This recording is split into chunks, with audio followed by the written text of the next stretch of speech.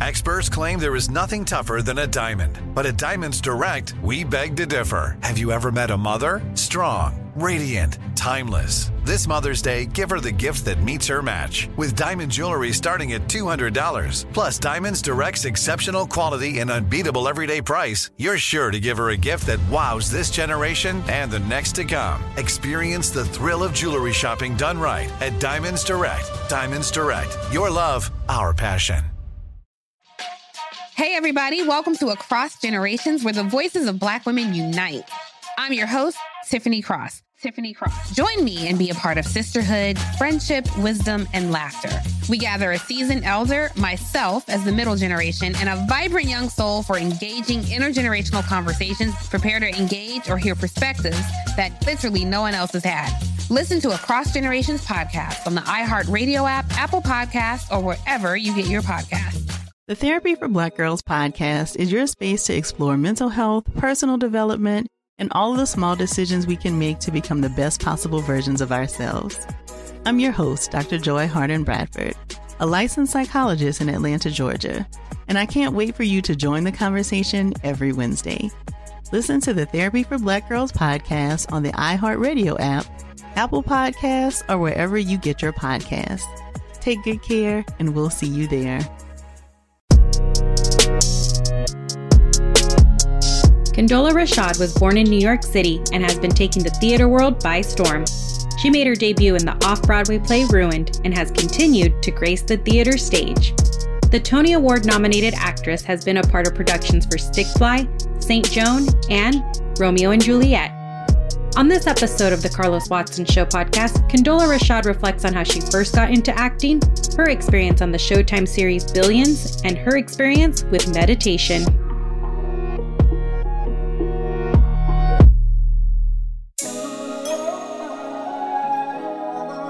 Hey, Condola. Hi, how are you? Good, how are you? I'm really good, thanks. Am I pronouncing your name correctly? You are, and that's like a real feat, because normally people don't get it right away. All right, now where does the name come from? I could guess, but I'd love to hear. It was my grandmother's name, so it's a family name, yeah. Oh, nice. And so what did they call you growing up? Did they call you that, or did they give you a nickname? No, so basically my name is Condola Falia Rashad, and so growing up, everybody called me Falia, actually. So basically up until I was like up until when I went to college, when I was like 18, people called me Falia, but I started going by Condola only because professionally, Falia is very close to Felicia, so I was like, people are going to get confused, so. Right. It's so funny. I'm called by a family name from Zimbabwe, and that's what I was called growing up.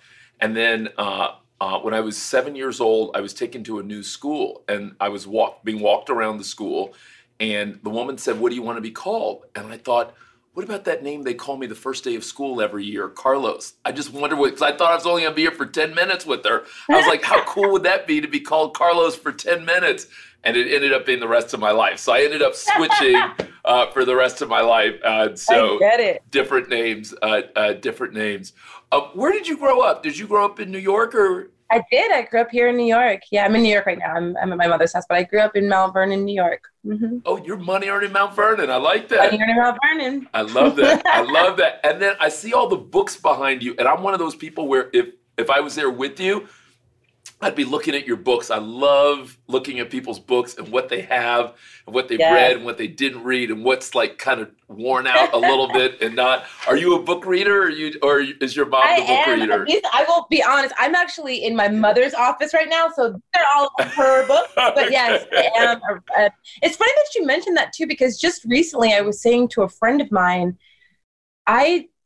in the past like couple of months have not been reading as much as I normally do. So I've been like, I need recommendations. I need to like get back to my reading, because normally I read quite a bit. Yeah. What are you, a novel or nonfiction or biography? Yeah, or what do you like reading? I like novels. I love novels. I like suspense. I like psychological thrillers. Recently though, most of my reading has been I kind of have been utilizing the time that I do read to work on my Italian, because I'm fluent in Italian now. So it took me a while to get that way. So now in order to maintain that, I still try to practice about an hour and a half a day for the most part.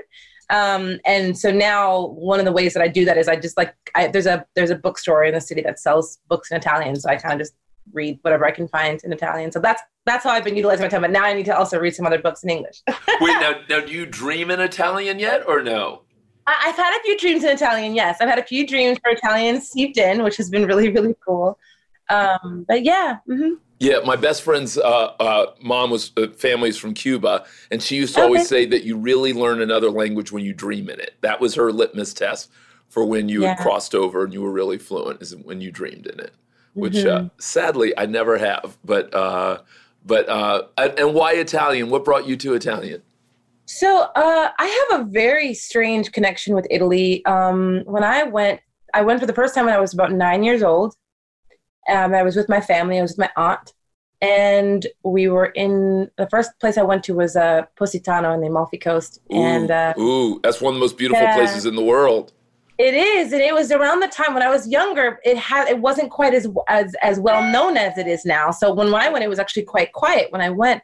But I had a very strange experience. And even as a young person, I didn't really have the words for it, which was, I felt like I had been there before. I felt like very much at home. It didn't feel, and I was very fortunate as a young person to have the privilege of being able to travel quite a bit with my mother, which I'm very, very grateful for. But I had been to many other places that I liked, that I thought were so great. But Italy was different. It didn't feel like a place that was foreign that I liked. It actually just felt like home. Like it actually felt, even the language felt familiar to me. It was very strange. So, so I had this even as a young person, I had this connection to Italy. So it took me many years to go back.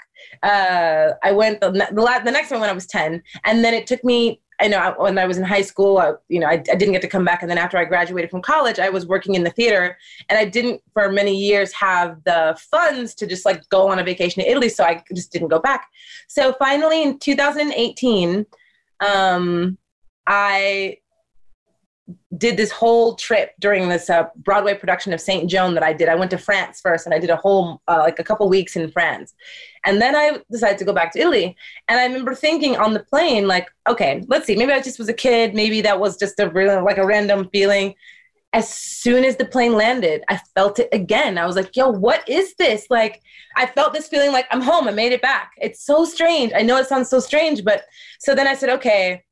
So then after that summer, I really decided to just go in. I think a lot of people in their adulthood have this dream of wanting to learn a language, but there's this false notion that it's too late. Like there's this weird understanding like, well, it's much easier to learn it when you're a kid. That might be true, but I'm a testament. You can absolutely become fluent in the language as an adult. All you have to do is give it a certain amount of time every single day. If you can do that, you can learn a language, So I just decided that I was going to learn it as if it was a part of my job, because I decided that one day I would utilize it as a part of my job.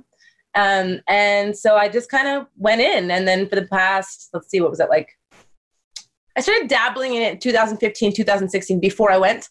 But then when I went ham. I got back. I got a teacher. I had classes. Like it was serious. So yeah. And then after that, I started going to Italy like every maybe 4 months. I would go to a different region just to kind of get more accustomed to being surrounded by the language and making friends and kind of having a little bit of a foundation there. And then the pandemic happened, so I have not been back. I haven't been back since maybe right before the pandemic hit. When the pandemic hit Italy, I was actually in Italy those 2 weeks right before it hit. I was there.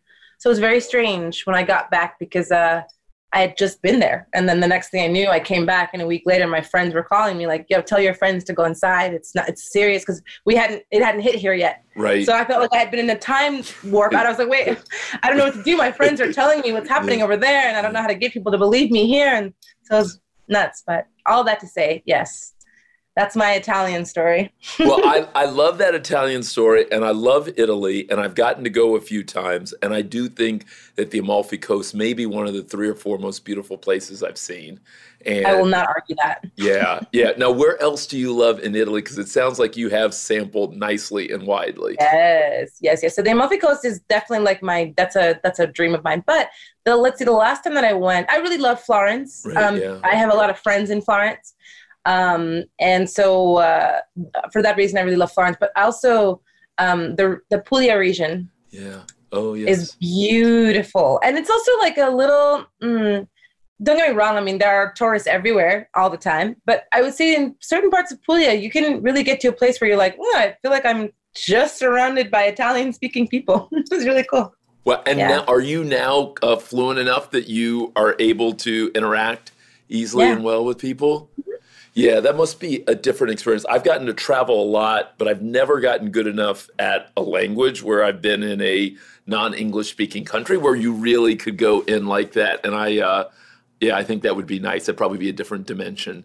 It's really fun. Yeah. And I really recommend it. I recommend it to anybody who thinks that they can't do it to just try. If you have any language that you're passionate about or you always want to, like, just see what happens. Just dive in, because what it does is it like you said, it opens up a whole portal to another universe. Like, I now have a whole like network of friends that I wouldn't have had I not learned the language, because some of my friends don't speak English. Oh, interesting. I've had friends tell me before, like I have a friend who's Vietnamese who says that he speaks Vietnamese, French, and English, and he says he has different personalities and different senses of humor in 100%. Each language. Yeah, which I think is interesting too. Yeah. Definitely. My life is, I definitely do like to say that I kind of have a little bit of a double life. Like my lifestyle when in Italy is a little bit different. And it's just, I'm not doing anything on purpose. It's just the energy there, and the way that my energy blends with that energy is just different. Like the way that I walk down the street is different. The way that I interact with people is different, because the way that they interact with me is different. Culturally, there's a level of openness in Italy. So there's a level of I pretty much make at least 3 or 4 friends a day whenever I'm there, just because the culture is so open in that way. I'll meet somebody, and the next thing I know, a year later, I'm still friends with them, and I met them at the coffee shop, and now we're friends. So this is the way it goes. That's kind of nice. And it is interesting when you feel warmly received in a place. There are certain homes. Growing up, my mom was one of 7. My dad was one of 6. But among all the aunts and uncles, there were certain homes that were warm homes that people were excited to go. And there were certain homes that were maybe not as thrilling. And those homes where you were excited to walk through the door, there was a different feeling. And you could, now that you say that, kids behave differently in those spaces than they did elsewhere. So it could be nice. So now, are you a mama's girl, daddy's girl, or a little bit of both? I would say a little bit of both, but I'm definitely a daddy's girl. Are you? I met your dad way back when. He and I both were having a hip thing at the same time, and we were at the same doctor in New York. And I always enjoyed him, kind of going way back, and so it was nice. That was the one time I got to say hello to him. But I love hearing that you're a daddy's girl for some reason, because I know that you spend so much good time with your mom, and I thought you might be, but you say daddy's girl. Why daddy's girl? I don't know. It's just he's always just been my big giant hero since I was a little girl. It's just the dynamic. But I definitely am a mama's girl too. It's both. It's just a different dynamic. Wait, now do you have brothers and sisters, or are you an only child? I do. Okay. Yeah. I got a bunch of brothers and sisters. I actually was just at my brother Jamil just got married, so I just saw congrats. For the first time. I just saw all of them. So that was nice. Oh, nice. In New York, or where was the wedding? It was in San Diego. Okay. Outdoors. Okay. You know what? San Diego is really nice right now. I was actually just down there for something, and it's one of those places that has a nice vibe and a nice feel to it. Totally. It was my first time I never really spent time down there, so this is my first time down there.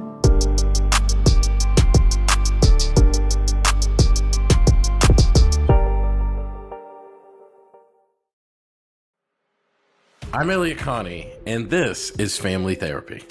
My best hopes, I guess, identify the life that I want and work towards it. I never seen a man take care of my mother the way she needed to be taken care of.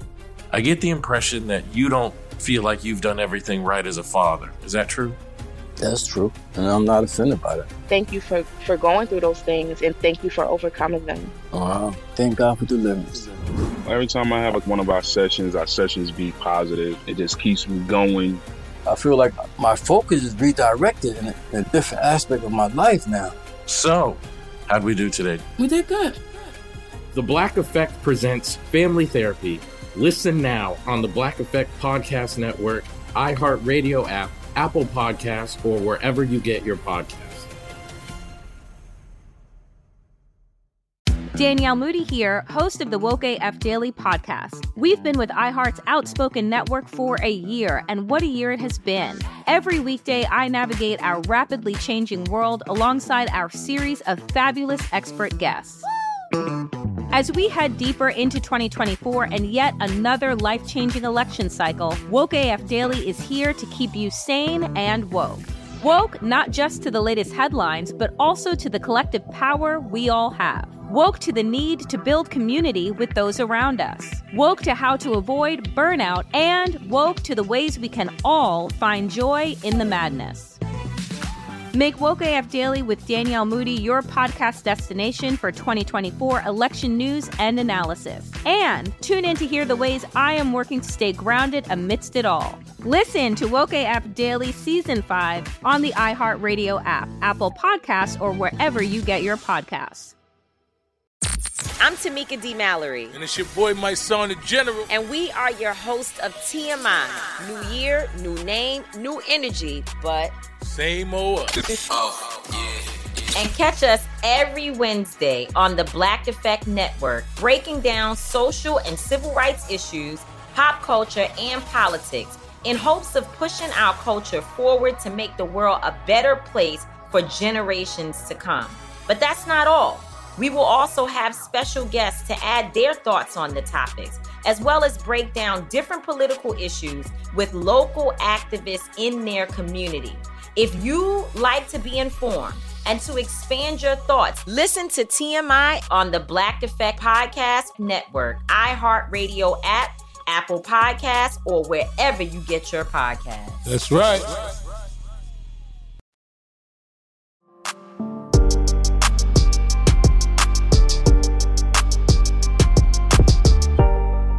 So how did you get into acting? I mean, I can assume, but I don't want to assume. I can assume and see your mom and see. By the way, do you know that your aunt has been on the show? I didn't know. She was on the show. We had such a nice time. She was telling me all about your grandmother and all the interesting history and living in Mexico and spending time in the Middle East and kind of her own journey. And I really learned a lot and enjoyed being with her. So I think this is the first time I've had family members. So I'm going to have to send her a note and tell her and tell her that we've one-upped totally. That we've one-upped her. Well, honestly, ever since I've been an artist since I can remember, since I was a child. I've been an artist. And I will say that in my family, we've noticed it. And it's just something that we don't really have an explanation for. But basically, like anybody that's come from my grandmother in any shape or form has some form of artistry expression. Wow. Like literally, like even nieces, nephews. So everybody has some form of expression of artistry. If you came from her, she was the first. Everybody that came from her has some form. And she was a dancer, yes? She is a writer. Okay. Poet. Yeah. Poet. And so, also a musician. And so, between my aunt, she's a choreographer and she's an actor and a singer. And then my uncle, he's a jazz musician, and my mother and me and my cousin and my nieces. Everybody has something that comes out. It lives in our DNA, I will say. It is a family of artists. And it's genuine. There's never been one of us that has entered into the work of being an artist because it's what we do. It genuinely just comes from us. And it's we're very fortunate because I'll speak for myself. I'm very fortunate because growing up as an artist, being surrounded by artists, I felt very supported. And I was living in a space that was cultivating my artistry. Which a lot of artists, they don't have that. A lot of time they have to kind of, fight a little bit because maybe, some families don't understand that path and it's not the most stable path all the time. And so I'm very fortunate to have been surrounded by that world as a young person. But when I was growing up, aside from it just being my expression, my mother took me everywhere that she went.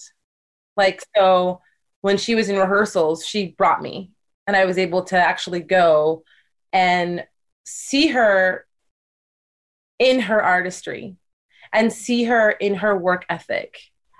And that was something as a young person that inspired me. And I was able to really get a sense of what that dedication was. So it wasn't just about the glitz and the glamour that comes along with what we do often. It was about the work itself. It has always been about the work in my family. So that's what's always kind of that's what's always been the drive for me. Were you always slated to be an actor when it comes to being an artist, or were there other parts to your artistry? Oh yeah, definitely, and still are. I mean, I actually still consider myself a musician who acts. I trained classically in the piano. I don't play classical anymore, but that's how I trained. And I'm a singer-songwriter. That's actually that would be my first expression. So even when I went to college for acting, my siblings were actually surprised because they were so sure that I was going to go for music, because that's actually what they knew me to be. So yeah, and then the acting actually came a little bit later. I mean, I did some plays in high school and middle school, but it was not, I wouldn't have called myself a thespian in high school. I wasn't like part of the drama club or anything like that. I was actually more so playing classical piano. And so right out of college, were you looking for music opportunities? Or were you looking for acting opportunities, or both? Well, actually, the way that it happened was the music is just always there. So I already knew that was always going to be a part of my existence. So even with this EP that I put out last year, which I'm working on part 2 of right now. But when I graduated from college, kind of the way it worked out was I was very fortunate, and I got an agent for acting pretty much right away. And then maybe about a month and a half after that, it just so happened that I landed my first gig, which was Ruined, the play by Lynn Nottage. And then it just kind of took off, that everything just kind of moved in that direction.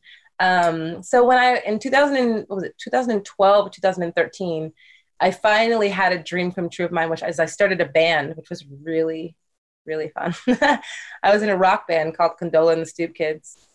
And it was a really great time. And we had an album called The Letter 9, which I'm going to re-record and re-release, which I'm excited about. But it was a lot. It was 8 people in that band. So it was a lot to carry. Right. And so I reached this moment in time where I was actually doing Romeo and Juliet at the time on Broadway, and also recording the album at the same time. So I would leave Romeo and Juliet and go to the studio and record in the same evening. And it was such a thrill to do all of that, but also it got to the point where, and I was much younger too, so I realized, okay, not forever, but for this moment, I'm going to have to put my focus in one or the other, because they're both going to flounder at this moment, because they were both just babies. Like both my acting career and my music career were so young, and I was kind of independent. So I realized that they were both going to suffer if I didn't actually just focus for the time being, which was very hard for me, because as I expressed, music is my first passion. But at the time, my acting career was farther along.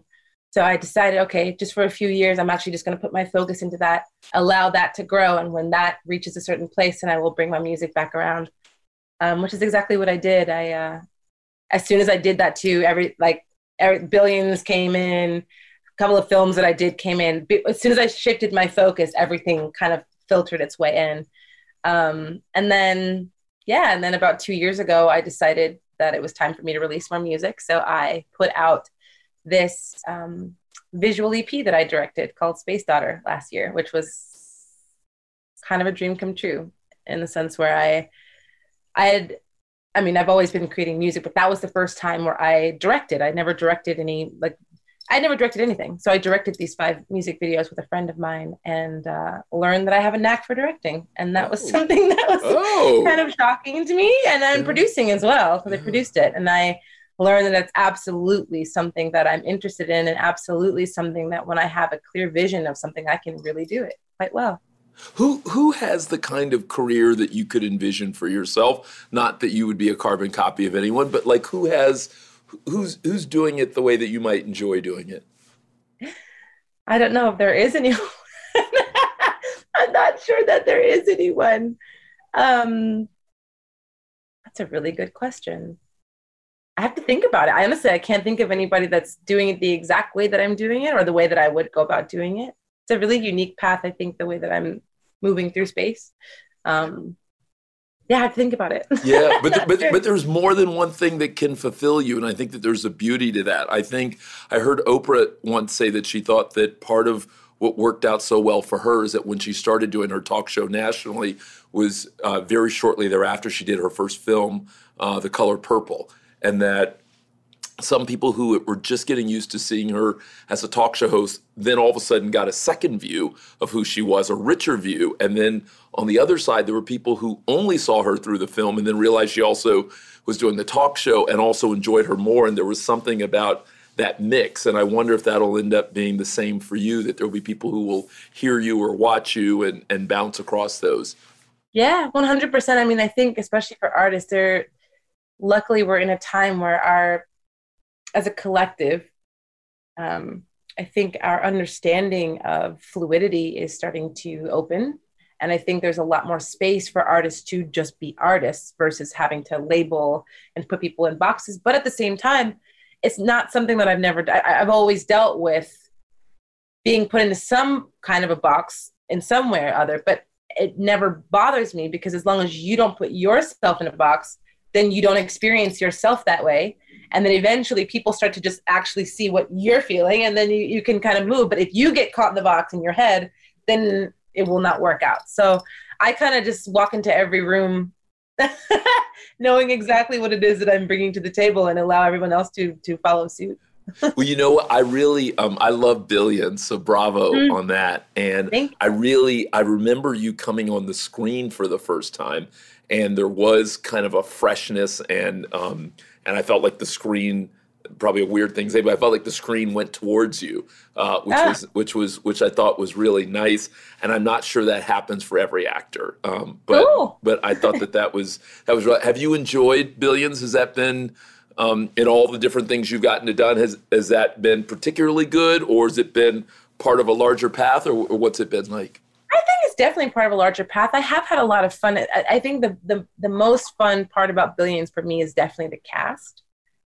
Like Paul Giamatti is like I consider Paul Giamatti. I like Paul Giamatti. He's good. I truly consider that man one of my best friends. I mean, I just ride or die Paul Giamatti. Like I just love that man so much, and everybody in Asia and Maggie and Damien.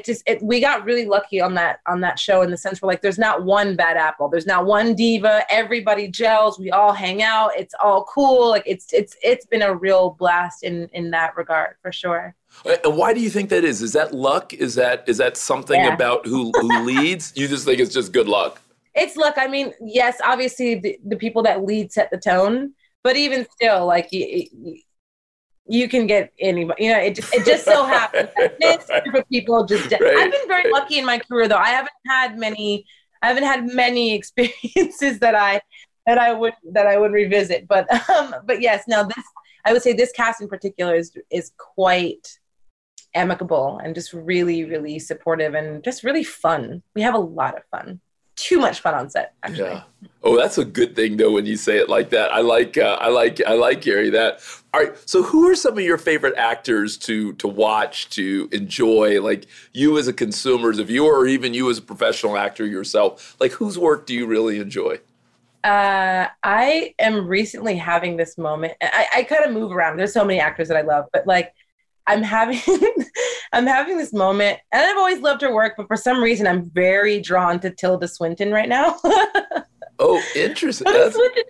Brilliant. Yeah. There's just something, she's so unbelievably commanding, but like such an interesting, there's something about her that's just so, I find her very, very, very, very fascinating. Yeah. Well, I think you chose such the right word, commanding.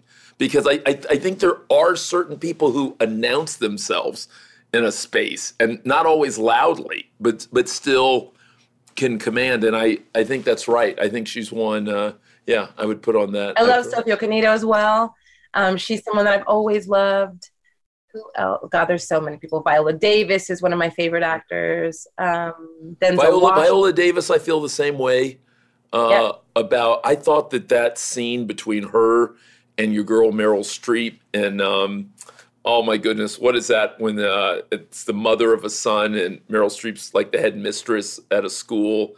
I can't remember what the name of that film was, but I thought that was one of the most powerful scenes, seeing those two go back and forth. Yeah, I think she's... No, she's brilliant. Yeah. There's just so many amazing talented. There's just a plethora of amazing talented people out there. Cynthia Erivo is someone who I love as well. We've gotten to become friends over the past couple of years, which has been really fun. But yeah, I think also that's part of being an actor. What I love is that there are so many of these brilliant actors that have become my friends over the years. And it's been so wonderful to watch each other grow, Oh, and so who's in your crew? Who, if I were to see your people, who are your people? Oh, it's so much. Well, I don't know. It's a bunch of theater folk. Like, I don't know. Okay. But Cynthia is someone that I've kind of come around to in the past couple of years. Adapera Oduye. I don't know if you know Adapera Oduye. She's a dear friend of mine. Jocelyn Bio. She's a writer. She's phenomenal. She wrote Schoolgirls, and she also wrote Merry Wives, which is on. It's an adaptation of Merry Wives of Windsor. That's on. It's Shakespeare in the Park. She did that. It's out there right now. All the folks from Hamilton. I mean, it's like all the different shows. Basically, these have all become my friends because Corey Hawkins, who's another dear friend of mine, me and Corey started this party called the Ghost Light. And the Ghost Light is, we just decided to do this. We were both nominated for a Tony in the same year. I think it was 2017. Maybe to that. I think it was 2017. I think so. And we decided, there's all these parties and it's like, it's a whole lot to do, but how do I put this? Some of these parties can be a little dry. We'll just say it. Are you going to call anybody out? Are you going to call anybody's party as dry? I mean, I'm not going to say any names, but they can just be a little dry. So me and Corey, we're young. We're on the young side. Yeah. And we decided that we were going to hold a huge theater bash that was not, it was on the night of the Tonys and in honor of the Tonys, but it was not just Tony nominees invited. It was the theater community invited. So what we did was, and like young people of color that are whoever we saw, we would do our research. We would literally go through and see what plays are happening off Broadway, who are the young talents that are stepping out this year. And we would literally just reach out to them and we invite all of them to this one party. So it was be a mix of people from the Tonys and people from off Broadway, like just students. And our dress code is live your life. So I might be in my black tie gown from the Tonys and someone might come in their pajamas. Whatever makes you feel alive, that's what you wear, right? And then so there's like a whole tradition of it too, because we have it in a place where it's a speakeasy. So it's really funny because all of our photos are how to put this. So like in a lot of the drier parties, it's a lot of hors d'oeuvres. We order the whole tradition is we order boxes and boxes of pizza and we drink Prosecco out of teacups, and it's great. And so through that, though, so many people have come together in that party. We miss it. We only got to do it 3 years in a row. And then the pandemic hit, so we haven't done it because we haven't had a theater season. Wait. Now, was your friend David Diggs as part of this? Yeah. We just had him, and I could tell he'd be someone who would be enjoyable at that party. He's been invited all 3 years. See, because sometimes people are not around, but he's always on the invitation list. David, I love David. Yeah. I feel like there's a fresh set of really good actors, yourself included. I like Maggie a lot too. I kind of include her as part of these fresh set of actors who, Joel Kinnaman. I like Joel Kinnaman. I don't know if you've seen any of his work and enjoy any of his work, but yeah, I think there's a good fresh set of people, and thankfully they're coming to the Ghost Light. So that's good. That's good. So when will you do it next? I guess it'll be next year, maybe. Yeah, we'll see. Maybe next year that we'll be able to do that again. We'll have to see how things are going. But yeah, it would be a dream if we could. Yeah. Now your dad was so involved in sports, and I know he's friends with Michael and a whole bunch of other people. Did that ever influence you at all in any way, or no? So it's funny because like my poor dad,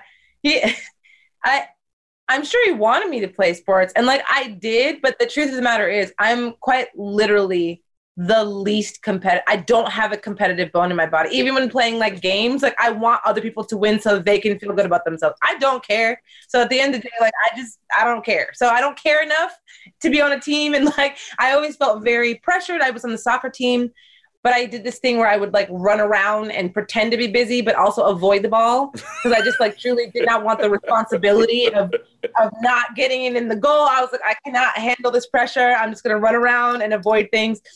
The only sport that I did that I excelled at was track, because I actually couldn't run quite fast. I actually am athletic. I'm not a competitive person. But track was safe because I felt like, okay, even though you're a part of a team, if you don't win the race, it's you. Like your whole team doesn't have to suffer because of it. It's just you. And I felt a lot more secure in that. And then I was a high jumper as well. But it's pretty funny. My dad used to come to like soccer games, and I could just tell he would just be like, although I have a really funny football story. So like a couple years ago, my girlfriends were like, okay, we're going to go play football. And I was like, okay. Now, mind you, I've never played football. And to be honest, like it was around the time where I was really starting to watch it, because I actually do like to watch football quite a bit. So I'm like, re-upping on the rules of it all. I'm like, okay, cool. So we're playing touch, but really it ended up being touch tackle. But like, so we're out there and they're like, okay, so what position do you want to be in? I was like, well, out of respect, I feel like I have to be wide receiver, or else it's just like, I'll never live it down. So I guess I'm the wide receiver. So like, right, you're going to throw it, I'm going to run, I'm going to catch it, and we're going to score or whatever. I don't know. We'll see what happens, guys. Like, I'm not competitive. Out of nowhere, I scored like 6 touchdowns. Like literally, I was like, I don't know what I'm doing. Like it was like, it's like in my DNA. Right, so like, actually, I'm a football player. Oh, you know what? We need the women's football league, or we need some kind of football league for you to show your stuff off. I'm ready. Like I scored. I remember I called my dad. I was so proud. I was like, Dad, I scored like 6 touchdowns. I bet that made him smile. He was good. Your dad, did you ever watch any of his stuff, or did you ever see highlights or anything? It's funny you mentioned that. It's actually been really moving for me, because as a kid, I didn't quite understand, because by the time I was born, he was not playing anymore.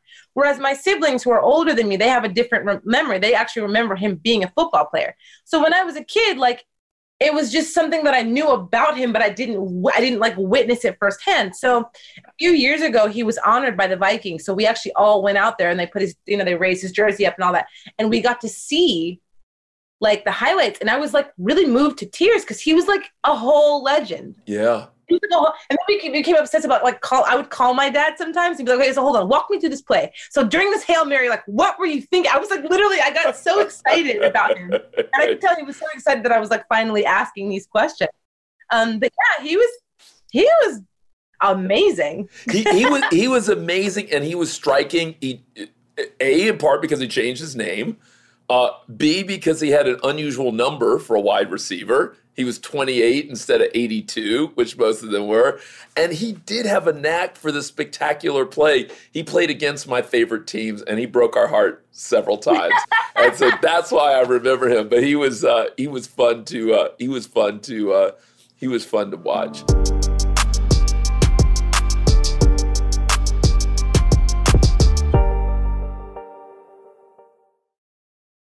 Danielle Moody here, host of the Woke AF Daily podcast. We've been with iHeart's Outspoken Network for a year, and what a year it has been. Every weekday, I navigate our rapidly changing world alongside our series of fabulous expert guests.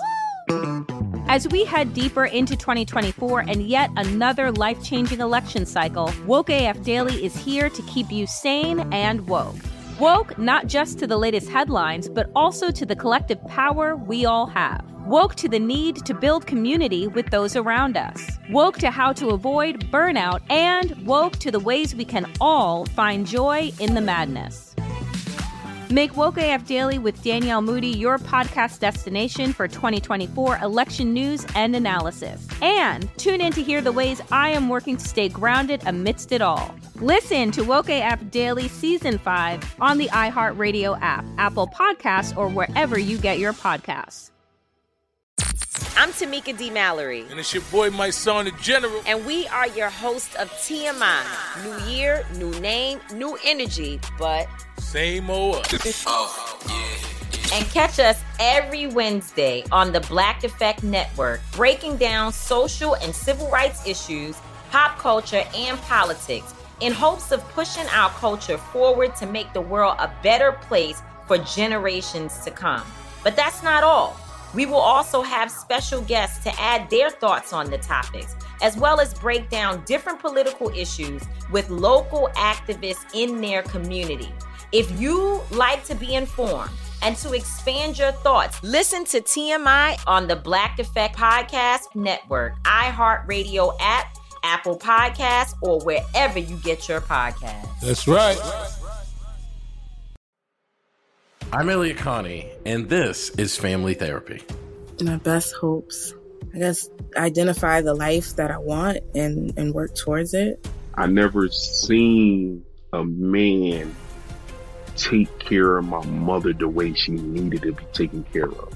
I get the impression that you don't feel like you've done everything right as a father. Is that true? That's true, and I'm not offended by that. Thank you for going through those things, and thank you for overcoming them. Thank God for deliverance. Every time I have one of our sessions be positive. It just keeps me going. I feel like my focus is redirected in a different aspect of my life now. So, how'd we do today? We did good. The Black Effect presents Family Therapy. Listen now on the Black Effect Podcast Network, iHeartRadio app, Apple Podcasts, or wherever you get your podcasts.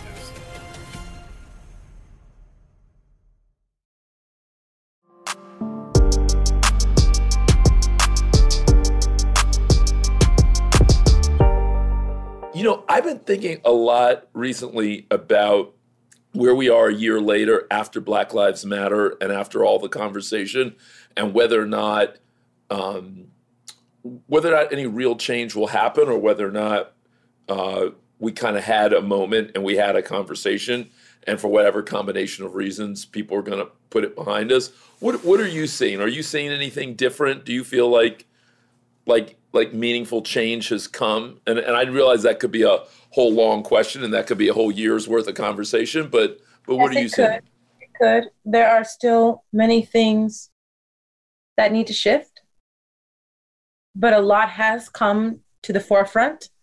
A lot of young people have done the work that is necessary. People are educating themselves. People are educating each other. People are coming together. People are pushing back in the ways that we need to. I don't believe it was just a moment. And also, I do believe that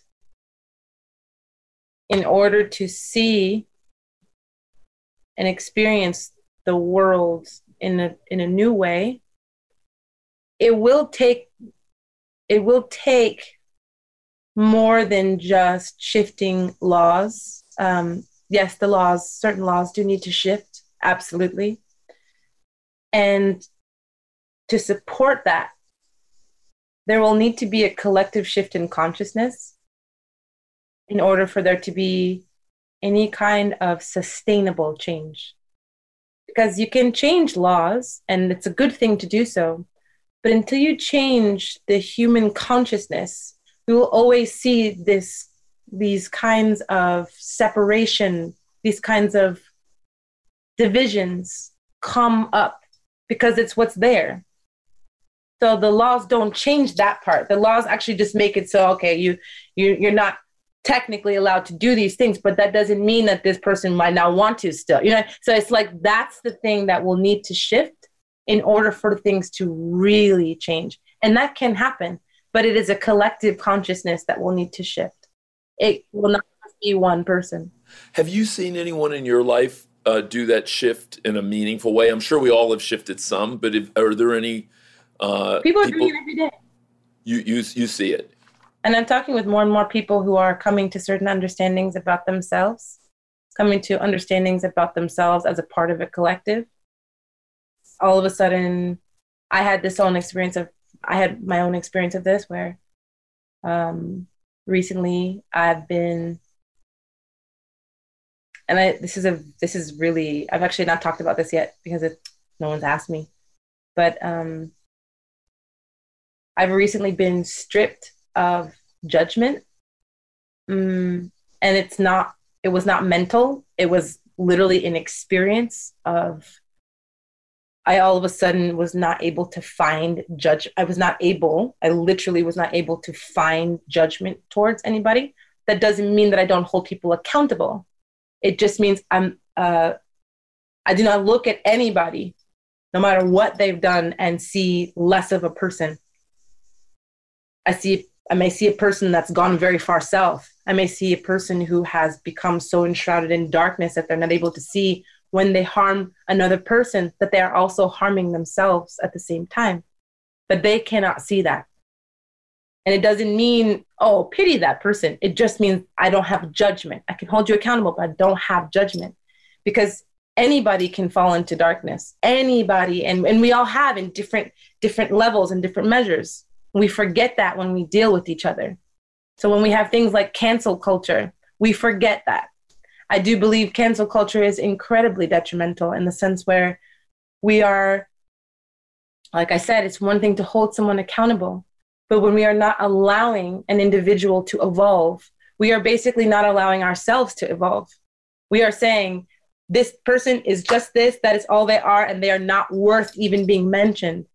So we may as well be saying that about ourselves. Why do we think we are different from everybody else?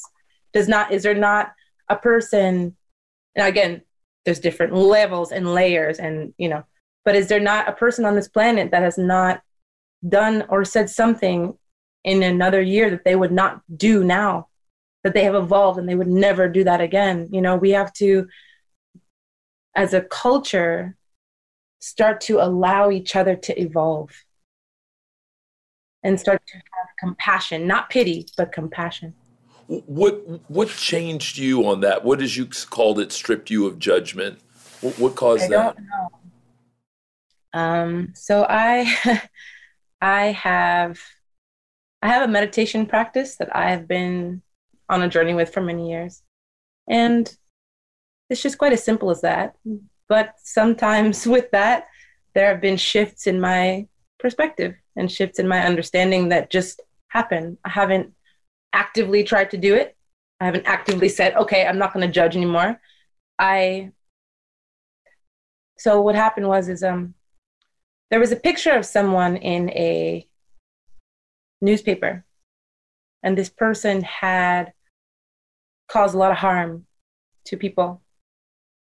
And I saw this photograph, and normally in that kind of a circumstance, my mind would automatically go to, oh my God, this guy, that negative thing. Oh, he's just he should just go to jail. All these things, bad, horrible. And I swear to you, and I talked to my friend about it because it actually frightened me, because I actually was like, this isn't what I know.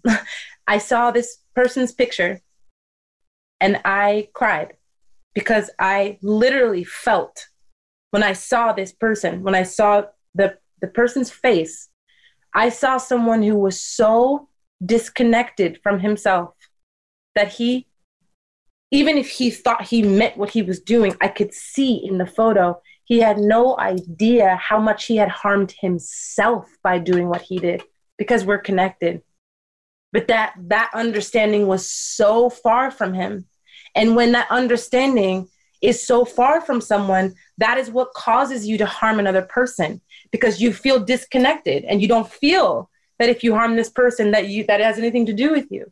When you have an understanding of connectedness, you feel that. You feel the pain of another person. You wouldn't want to cause that.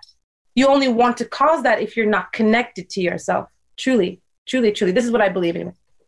But these are the things that I've been experiencing recently. And it was hard because, again, I was not used to that. I didn't know what to think of it. I felt bad because I was like, I feel like I'm supposed to hate this person, but I don't hate this person. I hold him accountable for what he's done, but I don't have hatred for this person. Have you read this book? There's a book. First of all, I like mystery novels too and thrillers. I like David Baldacci. I don't know if you ever come across any David Baldacci, but if you haven't, you might like him.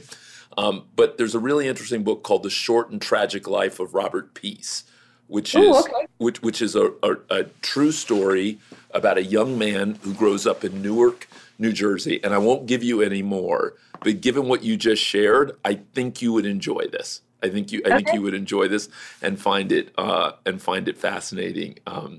Maybe. Yeah, I think you might. Thank you for sharing that with me. Yeah, I will. Yeah. It's funny what you're saying about meditation, because I work with a gentleman named Marco. You can't see him. I can see him. And he and I have talked about meditation more. And for years, my best friend who I grew up with would always try and encourage me to do meditation. He's a teacher in Miami, and he does it every morning before school. And we did it recently on the show once. And it was, it was good. It was good. Yeah, it was different. It was good. Yeah. It's changed my life, truly. I started because I always thought I couldn't do it because I'm a Sagittarius. Our brains move very quickly. And so I was always like, I can't meditate. I can't sit that still, But anybody can. There's nothing really to do, I think that we get in our heads, there's something that I'm supposed to do or achieve, but it's just about being anyway. And so, I started with 5 minutes a day. I did that for a month. And then after that, I added 5 minutes. Then I added 5 minutes. And then I added 5 minutes. For a while, I was at 2 hours a day. Now, with the time that I have, I come back down to an hour. But I do find, and everybody experiences it differently, but I do find that my life has become a lot clearer since I began that journey. And it is a journey that I will definitely continue. One of your superpowers, even though I don't really know you, but I think one of your superpowers is that you are able to try things in increments. And what you said about learning Italian, and now that, because most of us, it's hard to start small and to stick with it. And I think it takes a certain constitution to try that. And I think that could end up being a little bit of a superpower for you and your ability to do that. I know they're going to make me let you go in a minute, but can I do rapid fire with you before we go? Okay, I'm nervous, but yes. Okay. What's your favorite movie of all time? That's so hard. Lord of the Rings. Oh, that's a good one. Okay, what is your karaoke song? Africa by Toto. I didn't see that coming. We've never had that on the show. I love that. If you could have dinner with any person, dead or alive, who would you love to have dinner with? Prince. His royal badness, rest in peace. Your favorite flower. What's your favorite flower? Violet. Most interesting thing you've ever learned about love? That it's my very nature. Oh, that's nice. The role that you're excited about that's going to come your way in the future. What role? I'm going to play Hatshepsut. Is that right? Yeah. I'm counting on it then. I'm definitely counting on it. If you were going to make a special meal for your mom and dad, what would you make?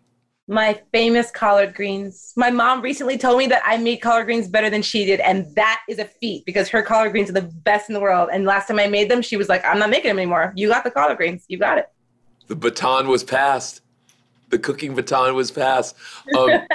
Absolutely last one, and I think I already know the answer, but maybe I don't. Most beautiful place you've ever been to in the world? Positano. Had to be. And are you a hotel person or are you an Airbnb person? What brings you joy? I'm an Airbnb person. No, especially when I go to Italy because that helps me to meet people. Because I meet the host, and then the host becomes my friend. But I'm like the Airbnb queen. All my friends know, like, whenever we go on a journey, I'm like, just let me handle it. I got it. All right, I lied. One last one. We always talk about dreaming fearlessly on the show because so many people want to dream fearlessly. It's not always easy, much less bring those alive. What's the best advice you've ever gotten or given to someone about how to dream fearlessly and bring those dreams alive?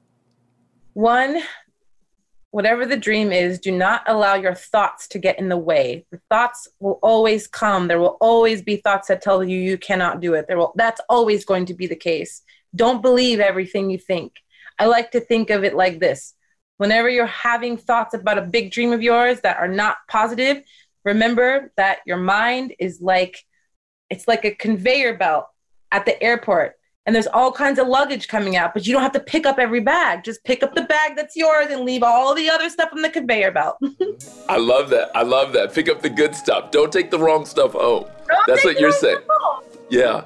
Don't take the wrong stuff. Condola, thank you so much. And what a pleasure. Thank you for making the time. I appreciate you doing this. Yeah, no, thank you. Yeah. Have a wonderful evening. Well, we want to make it easy, and one of these days we'll do this in person. That would be better. I would love that. I would absolutely love that. We'll meditate together. There you go. I'm ready. You will make my friend Otto proud. Finally, someone gets me to do it regularly. Okay. Sounds good. Okay. Have a good week. Thanks. You too.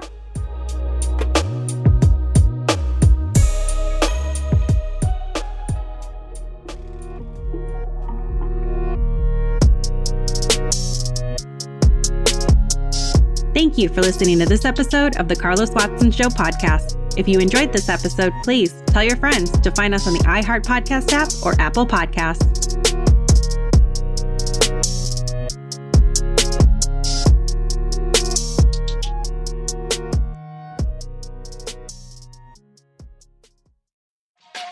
Hey, everybody. Welcome to Across Generations, where the voices of Black women unite. I'm your host, Tiffany Cross.